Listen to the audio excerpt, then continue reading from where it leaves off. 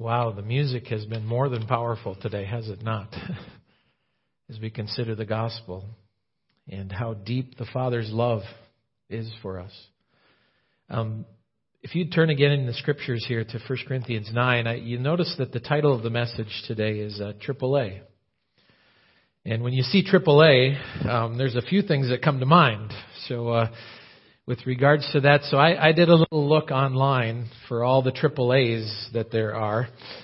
And the first three that come up, of course, are right up on the screen there. Anti-aircraft artillery. And here's a whole list. If you want the whole list, you can have. It's 180, some of them. But the American Automobile Association and the battery size, of course, of the AAAs. And you have all sorts of things. Abdominal aortic aneurysm, American Angus Association, the acute anxiety attack. We don't want to go into those things as we go along, but there's a lot of them. It has nothing to do with really what we're doing for the message today. It's just the way they are. 3 A's is the way we're going to take a look at this passage of Scripture as Paul continues on. I will give you a spoiler alert, though. You know, in seminary, we're taught to preach the law first and then the gospel. And we need to do that. We do that with our services. Do you catch that? We confess our sin.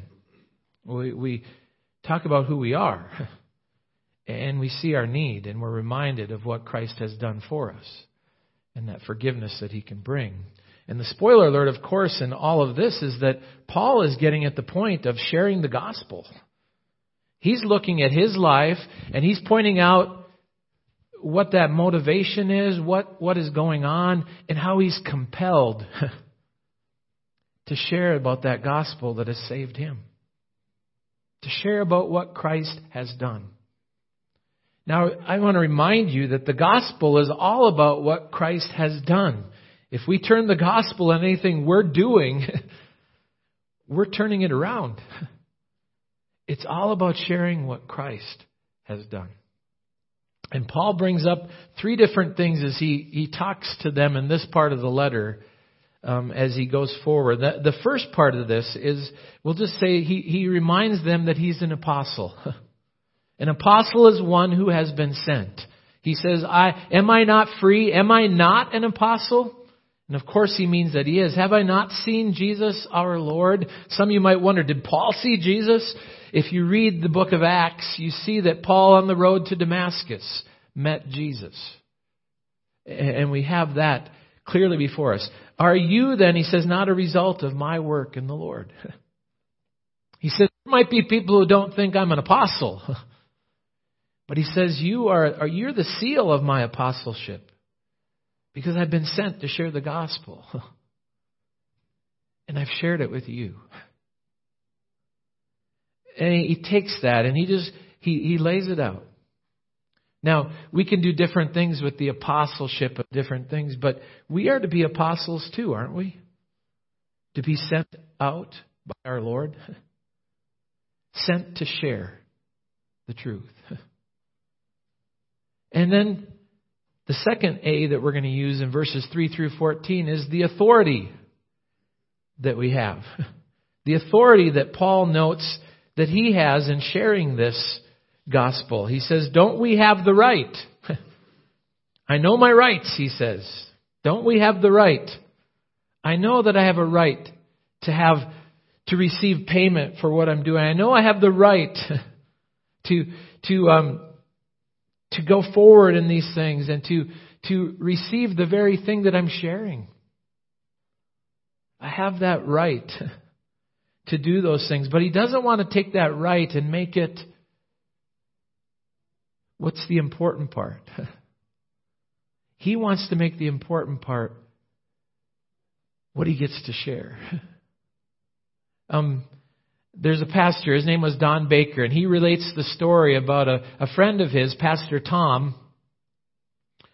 And Pastor Tom had a phone number that was 1 digit off from the public library phone number. They had a special phone number at that public library that was dial a tale.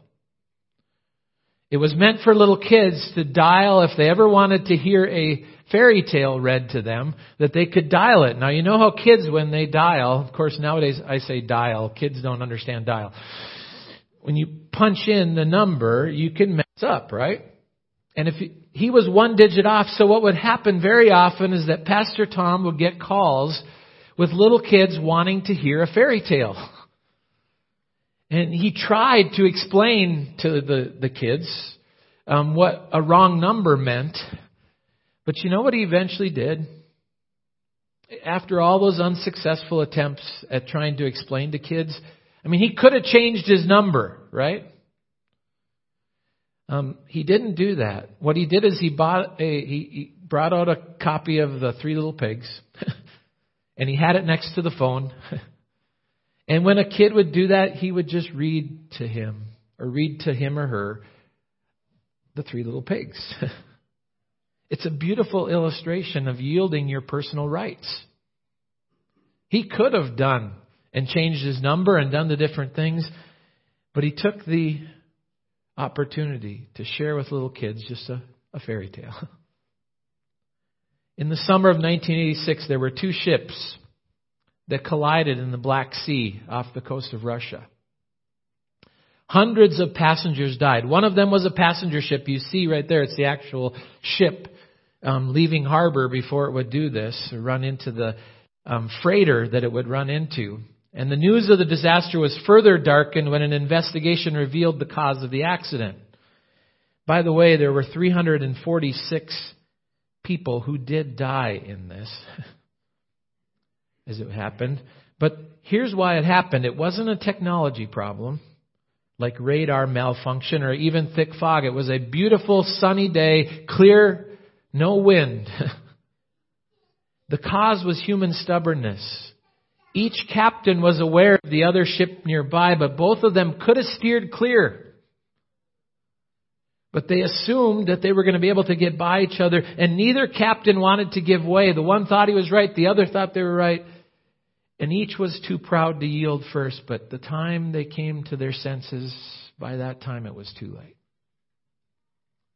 The freighter didn't have anything too much happen. Nobody got hurt in that, but the passenger ship, of course. But it was because of pride. It was because of hanging on to those rights.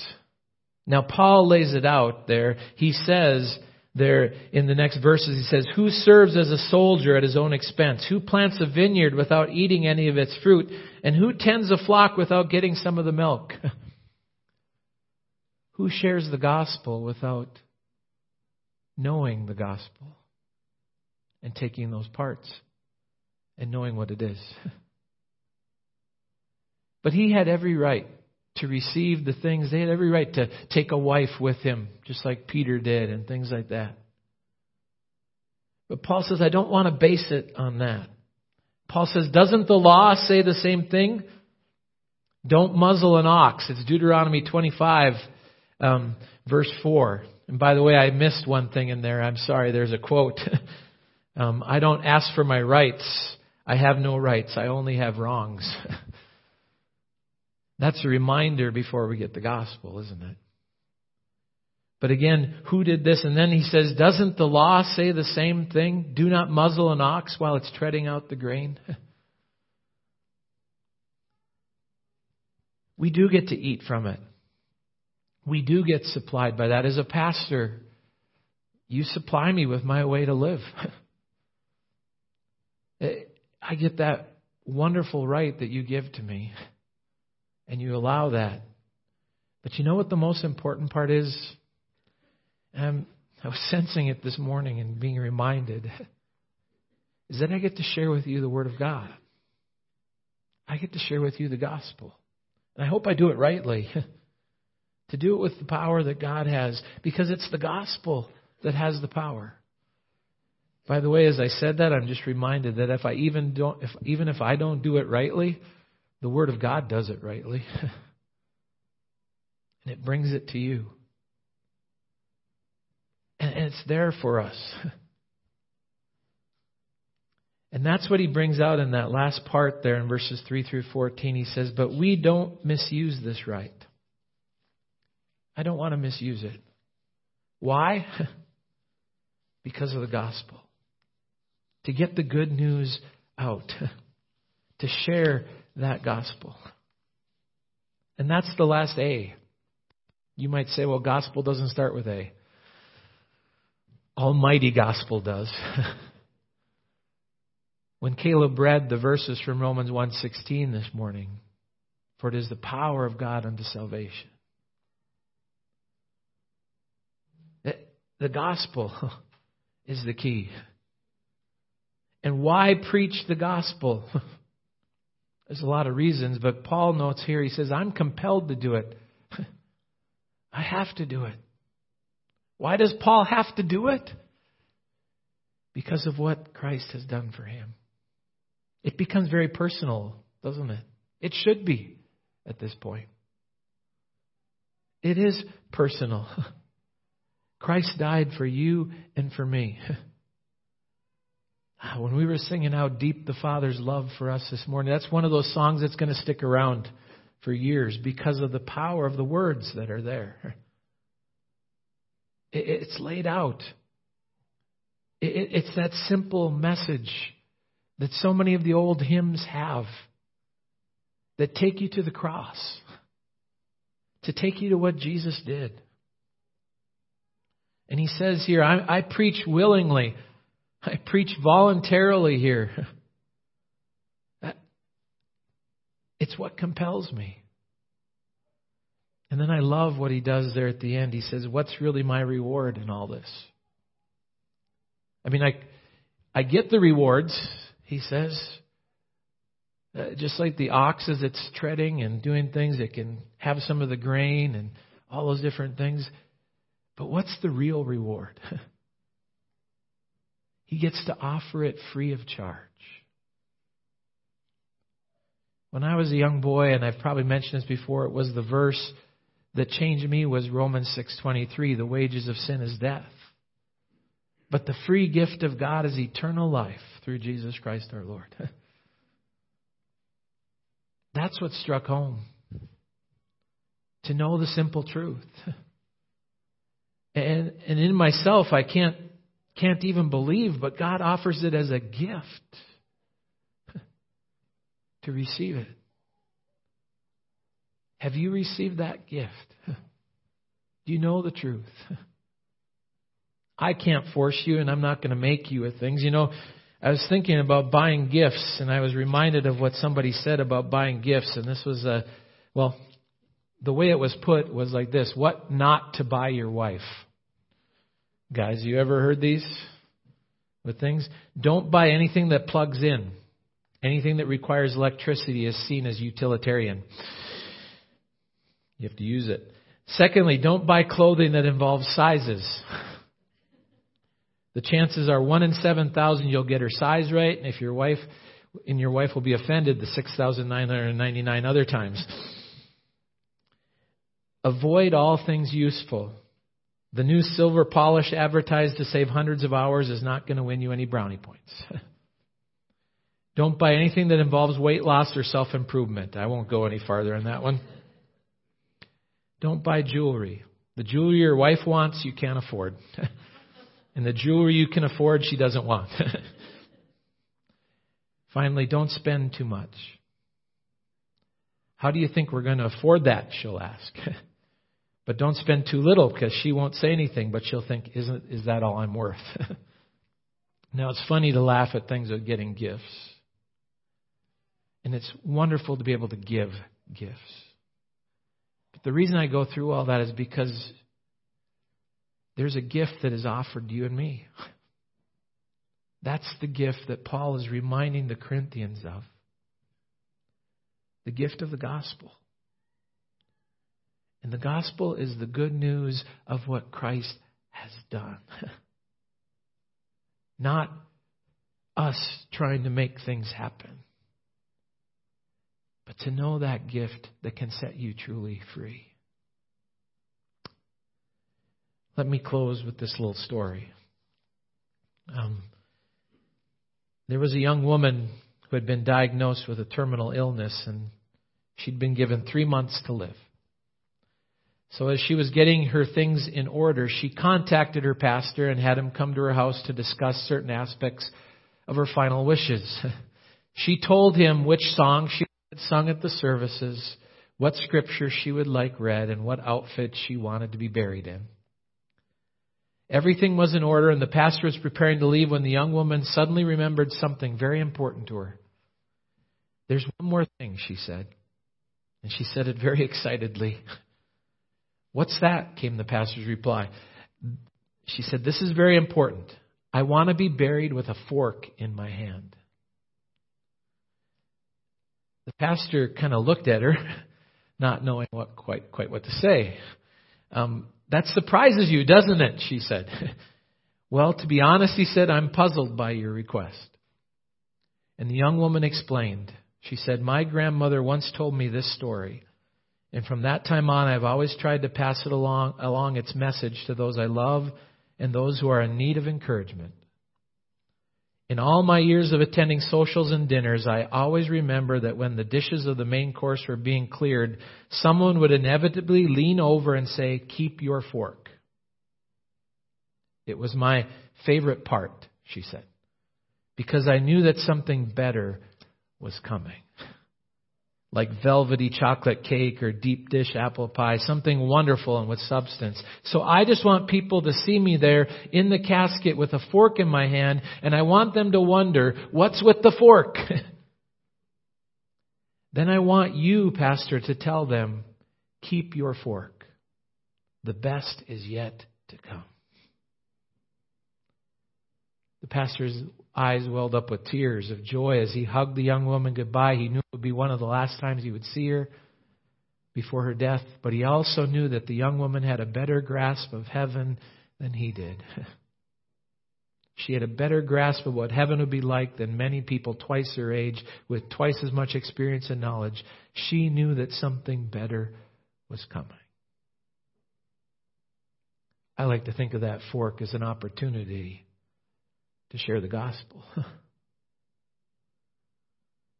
During his message, the pastor told the people of the conversation he had with the young woman shortly before she died. He also told them about the fork and what it symbolized to her. He told the people how he could not stop thinking about the fork and told them that they probably would not be able to stop thinking about it either.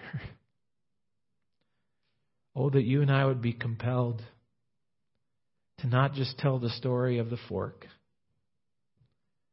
but to tell the story that fork leads to, that there's something better. When you know Jesus Christ as your personal Lord and Savior, when you're trusting in Him, you have that assurance that one day you will be with Him. That's good news. The good news of what Christ has done for you and me. Lord, thank you for your word. And again, I thank you that your word is what is the power here. Help us not to be ashamed of the gospel. Help us that are trusting in you to live our lives. To live our lives for you in the power of what you have done. Thank you, O God, for providing for each of us. Thank you that we can be stewards of all that we've been given. Help us to be stewards of your gospel. To let it be a part of our lives. Lord, thank you for what you have done. Do your work again. And even as we sing this final song, Lord, remind us that each day we can come to the cross. It's open. And we can look up and see what you have done. I thank you, Lord, that the cross is empty, that our sin is forgiven. Help us to believe. Help us to live in that belief. Amen.